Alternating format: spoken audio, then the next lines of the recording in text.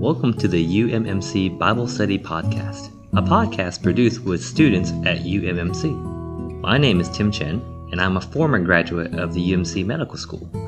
Currently, I'm a family physician practicing in Mississippi. The goal of our podcast is to help our students and their families grow closer with the Lord and stronger in their faith and walk with God. With the rigors of school, it can be difficult to spend time with the Lord as well as fellowship with other believers. We hope that this podcast uplifts you during this challenging time and encourages you in your journey with God. Welcome back, Christian, to the UMMC Bible Study Podcast. How are you doing? How's everything going this week? I'm doing well, Tim. Thanks for having me back. I'm back in town now, and I'm getting back into my research responsibilities, but glad to be here and be able to enjoy the Lord and the Word with you here. For sure, Christian. Well, I think, we've only been in 2 weeks so far in Philippians, and I am already enjoying this book so much because it is so applicable to what we are going through today. What we want to get into, Christian, today is going to be verse 19 and 20. But to kind of recap what we were going over the past couple of weeks, Paul in the book of Philippians is focused not so much on deep truth, but he is focused on experience. In Ephesians and Colossians, you can see the deep truths concerning God's eternal plan from the beginning and God's good heart's pleasure from the beginning. But when we want to know how to experience God in our day-to-day living, Paul spells that out very well in the book of Philippians. And last week, Wesley and I, what we got into was this matter of being members of the body of Christ, as shown in the book of Philippians. So Paul was in prison. He wasn't even concerned about his own situation. Right, but he was concerned about the growth of Christ and all his fellow believers in the church in Philippi.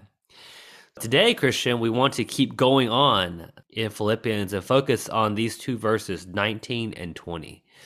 So, Christian, before we start there, do you have any thoughts or anything you've enjoyed from Philippians so far? Just what you mentioned about Philippians being a book about experiencing Christ. I think this is very practical to us as believers today. I think we've touched on before that, God, he's not just far away sitting in the heavens and our lives have no consequence in what he's doing and something like that. But we see that God is intimately involved in our lives, with our lives, and we can be in the same way so involved with God. And Paul's here helping us out, how to experience Christ in a real and a normal way. So, ready to get into these verses. Awesome. Well, Christian, if you have the verses available, do you mind reading 19 and 20? Okay, so this is Philippians 1, 19 and 20. For I know that for me, this will turn out to salvation through your petition and the bountiful supply of the Spirit of Jesus Christ, according to my earnest expectation and hope that in nothing I will be put to shame, but with all boldness, as always, even now, Christ will be magnified in my body, whether through life or through death. Thanks, Christian. Well, let's start here, Christian, because again, the backdrop when Paul was writing the book of Philippians was that he was in a prison. And like we shared in the first message, prison today is not pleasant, but prison in those days really was not pleasant. However, Paul, in that horrible situation, could write something like this in verse 19, for I know that this will turn out to salvation. Now, when I was reading this verse, I thought, okay, what is salvation from prison, from that horrible situation? It would be to be let go, right? So sometimes we might be in a horrible situation. You might be in medical school, and medical school feels like a prison, or grad school for you, Christian, it feels like a prison. And salvation from medical school would be to graduate. Lord, I know this will turn out to salvation because one day this thing will be over. Or one day I'll get my PhD and I'll be doing my own thing. But Paul's word here, as far as this will turn out to salvation, really doesn't have that context or has that flavor. Rather, what Paul is doing here is he is saying, I can experience God's salvation in this prison right now. Not 4 years in the future, not 3 years once you graduate. No, once I retire. No, what Paul is saying is right now in this horrible prison cell, I can experience God's salvation. Christian, I don't know if you want to add anything concerning that matter of experiencing salvation in this situation. Well, as you were talking, I was just considering maybe it's in these situations, in these tougher situations, that we're really pushed to seek the Lord. Otherwise, if we can manage it, we don't need the Lord in a sense. And it's kind of precious that in these situations, the difficult situations, we can seek out the Lord, not merely as, just a supply to get through it or something like that, but as pointed out in the next verse, through those situations, Christ is magnified. So in the midst of his sufferings, Paul was able to magnify Christ. I just think it's really great that we're talking about something so applicable to us. Yeah. Well, you're exactly right, Christian, because so here you are, you're reading these verses, and you realize that to Paul, salvation issues in magnifying Christ. Because the two words that says, as it is my earnest expectation and hope that I will not be at all be put to shame, but with all boldness, even now, Christ will be magnified. So verse 20, you can see that Paul's goal and in salvation to him was that in every situation, he would magnify Christ, not magnify his endurance or magnify his patience or magnify his grit, martyr spirit, but he wanted to magnify Christ in every situation. Now, let's go back to that verse in 19. How was he able to experience salvation? There were two things he mentioned in verse 19. Number one was through your prayers. And Christian, I think this is really sweet. Paul didn't say that this will turn out to salvation through his own prayers, but actually it was through the prayers of his fellow brothers and sisters. When we talked last week about being members of the body, and part of being members of the body is praying for one another. I don't know if you want to open this a little bit, Christian. Yeah, that's so practical, right? Praying for one another. Whether that's me praying for my fellow brother or sister, or praying with them today, or asking to be prayed for. It's just kind of a sense. It seems to me like a being connected to the other members of the body. And sometimes, some brother or sister just appears on your heart throughout your day, and you're just like, oh Lord Tim, oh Lord Jen. You just, that little prayer, that little mentioning, that might afford the Lord an opportunity to supply that brother or sister, whatever they're going through.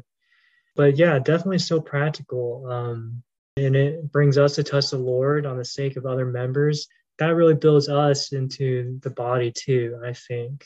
Praying for one another really puts each other into our hearts. There's a portion, I think, in 2 Corinthians where Paul's talking about how we're inscribed on one another's hearts. And that really happens when we pray for one another. So anyway, I think Paul had this kind of experience even in prison. He had dear fellow believers who were praying for him. And I'm sure Paul is praying for other people too, and staying connected in this kind of divinely human way. Yeah, absolutely, Christian. This matches what we went into last week, which was that Paul, even though he was in a horrible situation, he was still so concerned about and encouraged by his fellow believers' growth. He was always concerned and caring for how the churches were growing in Christ. And despite his situation, I'm sure he had plenty of needs himself, but he, as a member of the body of Christ, realized that he had more care for their growth in Christ. And it's like you said, what I appreciated this semester so far in the Bible study is that on Wednesdays, we have a group of medical students, and you too, Christian, in there, who could be doing a million other things. I remember in medical school, you could never study enough, right? You can always study and always still be behind.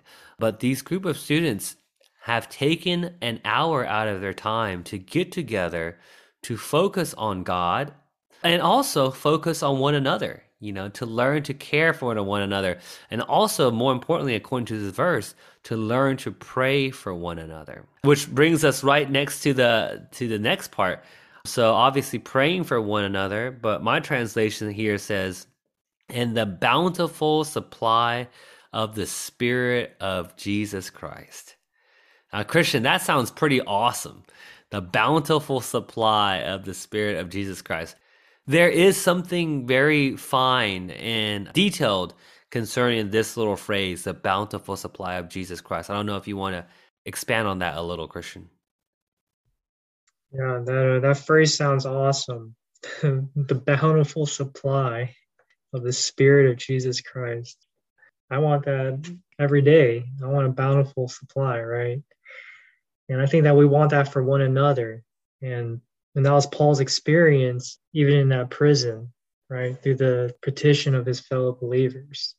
So definitely there's some kind of a supplying going on. That's how he was able to magnify Christ in that situation. There was a supply. We're not manufacturing. We're not putting on a face. We're not pretending things are okay or something like that. If we are experiencing a bountiful supply, then there should be that kind of a positive expression, right?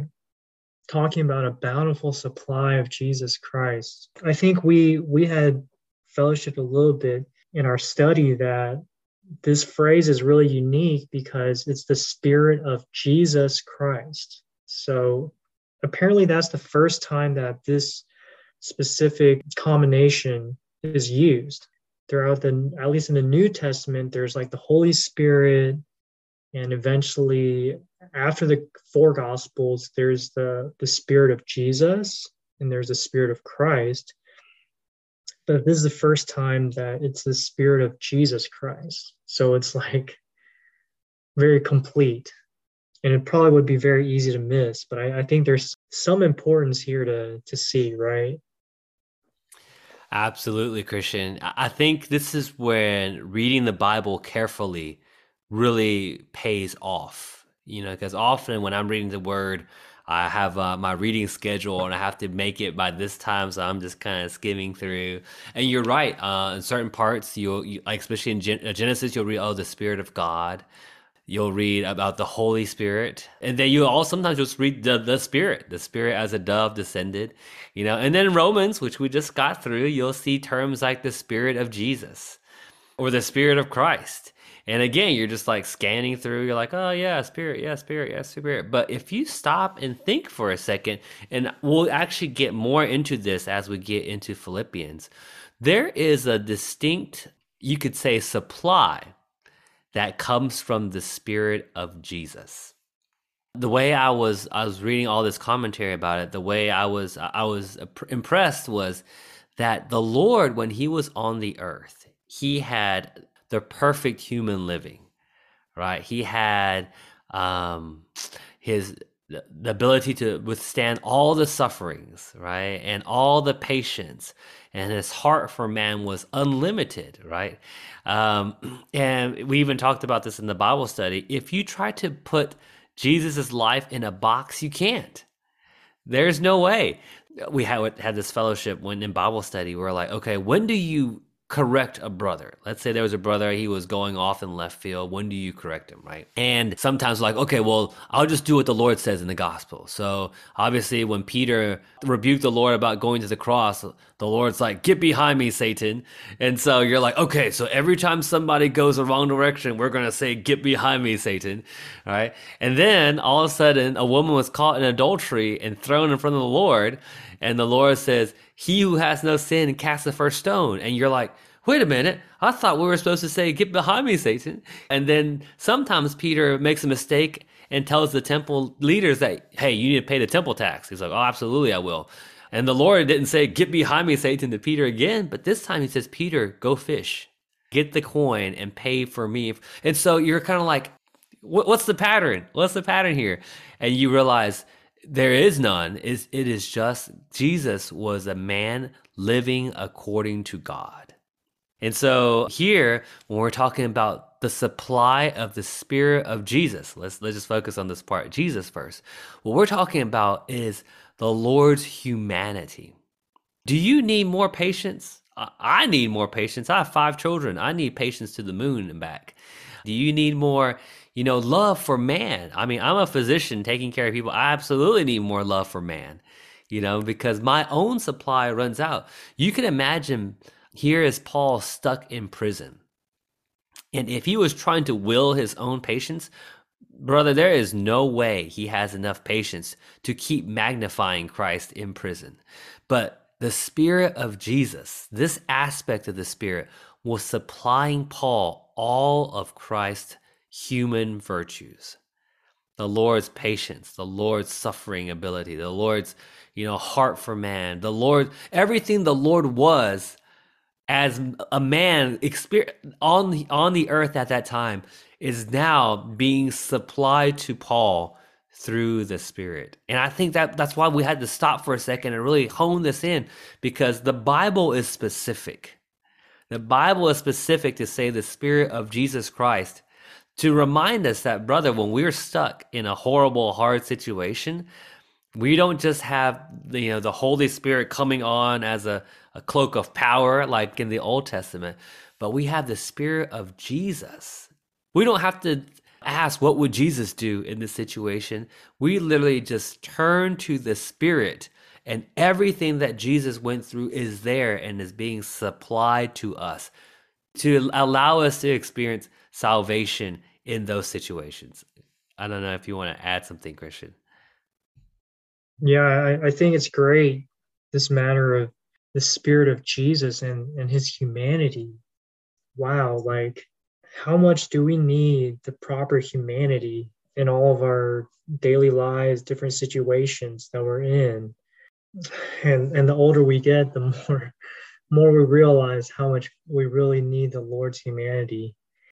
When you were talking, it reminded me of Hebrews 4. There's these verses where it talks about, we do not have a high priest who cannot be touched with the feeling of our weaknesses, but one who has been tempted in all respects like us, yet without sin. So it's so true. Like maybe I don't consider all the time, like the Lord, he actually became a man. Like he was in a womb for 9 months. He didn't just appear on the earth as a full-grown man. He was in the womb and he was born, and he had to be subject to his parents. 30 years of his life basically was not really recorded. Only the last 3.5, and what he did was recorded. But probably that first 30 years was a lot of that humanity going on. Jesus had brothers and sisters, so he had to learn how to interact with his brothers and sisters. Yeah, I really like that in the Spirit that we're bountifully supplied by, there's an element of his humanity. I think that's really wonderful. Yeah. Exactly, Christian. And, building on the verse, this matter of the Spirit of Christ. This is also important. Again, like I said, we read these verses all the time. I read Philippians at least 5-10 times, and you kind of glean over these verses. You're like, okay, Spirit of Jesus Christ. But, we just went over the Spirit of Jesus. This matter of the Spirit of Christ really points to his resurrection power. The Lord obviously was a perfect man. He was wonderful. He came to the earth because he was sent by the Father, right? And he lived a perfect human life full of so many human experiences that he is now supplying us. But if that was it, then he would just be a martyr. But he did not end there. He actually died on the cross for our sins. He went down, right, to Hades, but then he was resurrected. In his resurrection, it says, I think in Acts, it says, it was impossible. It was not possible for death to hold him. And this is the power of his resurrection. This is the power that conquers death. So the Spirit of Christ conquers death. So sometimes you might be in a tough situation and you're not physically dying, but spiritually you feel like everything is, it's just like you're in spiritual death. But, or I guess in Paul's situation, he was in prison, so probably there was physical death happening around him too. But here he is saying, yes, there's all this death surrounding me, but I am not touched by this death, because the Spirit of Jesus Christ is not only supplying all his amazing human virtues, he's supplying me with resurrection power to conquer all this death around me. And that deserves a hallelujah, Christian, because this is not just for Paul. This is for us right now. You know, like we said earlier, we might think salvation is just once we graduate, then we'll be okay. But I'll tell you right now, once you, the medical school grind is just the beginning. It is the residency grind is tenfold. Then once you actually graduate that and start practicing, it never ends. So we have to learn to experience God's salvation in the current situation. And this is what Paul is showing us, that this is possible. And not only possible, this is what a normal Christian would experience. I don't know if you have any thoughts on this, Christian. Wow, as you were talking, it was like I feel like some light bulbs were lighting up for me. How could we possibly have a positive expression in a negative situation, in a prison? Well, maybe if we start to appreciate that the Spirit that we're being supplied with has resurrection power. I need to have more experience of this. I need to latch on to these divine facts. Oh, the Spirit of Jesus Christ. I'm getting his humanity and I'm getting resurrection power. Wow, resurrection, it's a miracle.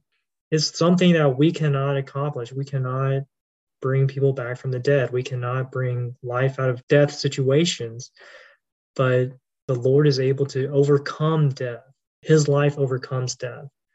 So, that's so uplifting.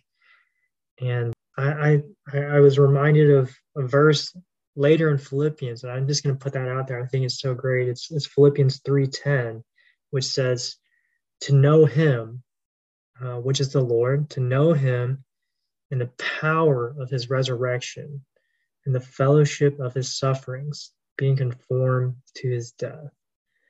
Paul's talking about knowing the Lord, and we really get to know the Lord in this kind of way, right?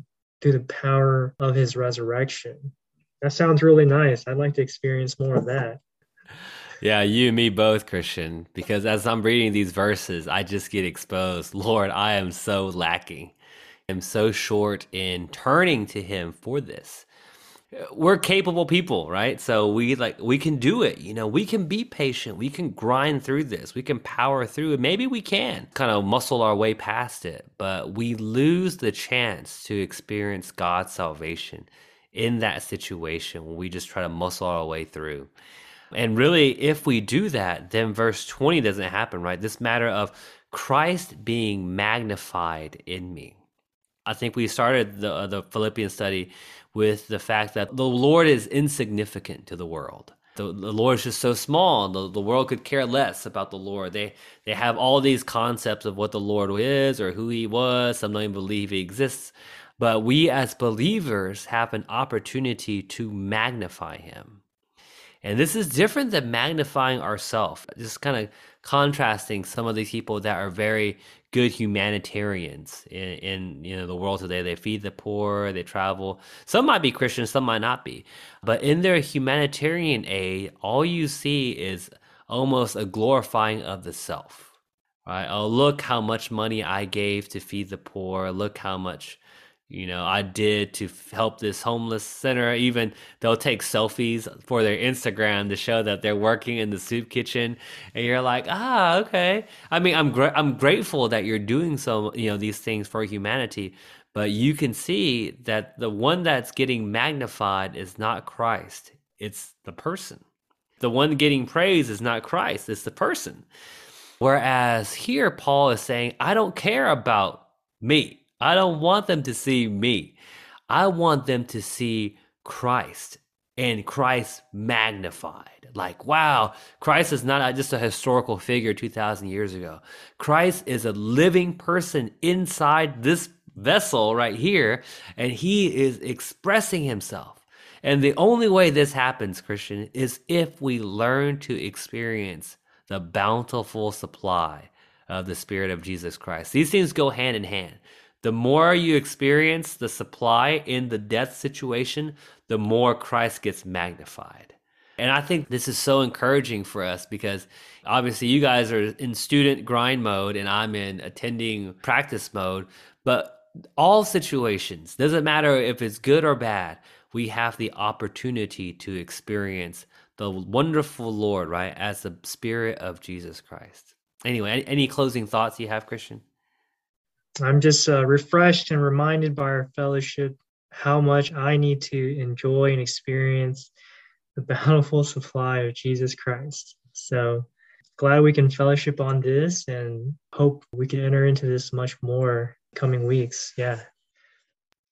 Amen, Christian. Well, for sure. Like you said, I guess with today's message, the take-home point is we should pray, petition, and pray for one another to have a bountiful supply of the Spirit of Jesus Christ. Well, Christian, again, thanks. It's late on Saturday night. You could be doing a lot of things, but here we are recording a pod. I appreciate your time.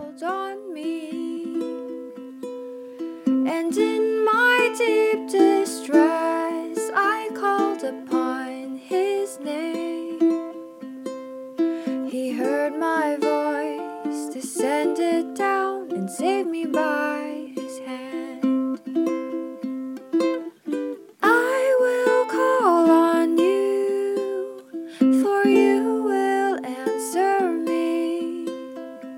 God hears me, speak to thee, my refuge in your love. God is my retreat, I'm the pupil of his eye. My crag, my rock, my shield, my strength is God, in him I lie.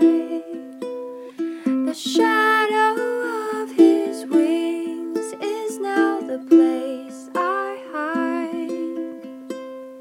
His presence here, my comfort here, all by one simple word.